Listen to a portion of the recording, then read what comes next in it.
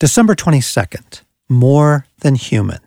And there was the baby, lying in the manger. Luke 2. Much of the famous artwork depicting Jesus is beautiful, but the artists also make it difficult to remember that Jesus was human. The incarnation is one of the greatest treasures of your faith. The world keeps pushing God away, feeling more comfortable with Him up in the heavens somewhere.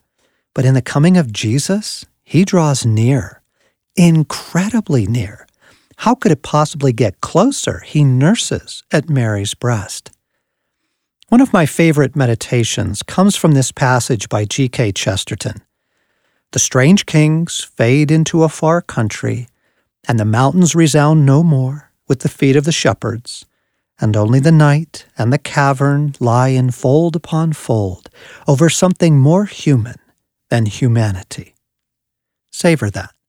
The manger Mary used as a cradle held something more human than humanity. Do you think of Jesus as the most human being who ever lived? It's true. The ravages of sin, neglect, and abuse have left you but a shadow of what you were meant to be. Jesus' favorite title for himself was the Son of Man. Too much heaven stuff pushes Jesus away, but his humanity brings him close again. Oh, Jesus, thank you for embracing humanity in order to rescue my humanity.